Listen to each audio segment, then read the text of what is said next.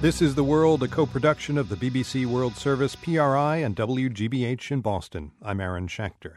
There's been more fierce fighting in Syria. Several clashes were reported in the capital, Damascus, but the heaviest fighting has again been in Syria's second city, Aleppo.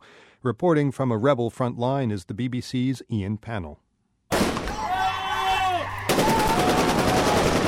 The battle for Aleppo is raging, and it's one neither side can afford to lose. For the rebels, losing would be a disastrous setback that, at the very least, could neuter their revolution for months.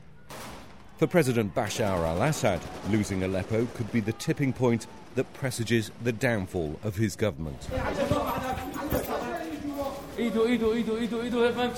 Despite their confidence and commitment, the rebels remain vastly outgunned and outmanned, and they're suffering daily losses and casualties.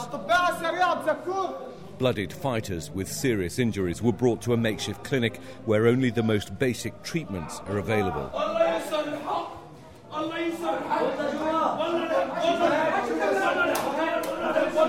We watched a constant stream of detainees being brought in. The rebels claim many are Shabiha, members of the feared government militia. Some had cuts on their bodies and bruised faces. Others had been beaten.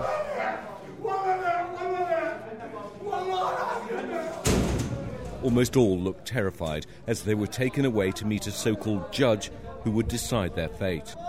The Free Syrian Army fighters have set up checkpoints and sniper positions to fend off government attacks. But this is far from a done deal for the rebels. Using shells and mortars, helicopters and jets, the government's response has been swift and brutal.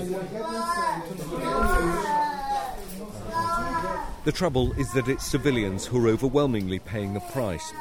Mohammed is 8 years old. He cries out for his father as shrapnel from a government shell is pulled from his body.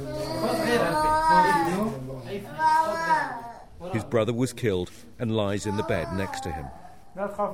Neither side in this conflict is blameless, and as they battle for Aleppo and Syria, so it's the innocent who continue to suffer the most. The BBC's Ian Pannell reporting.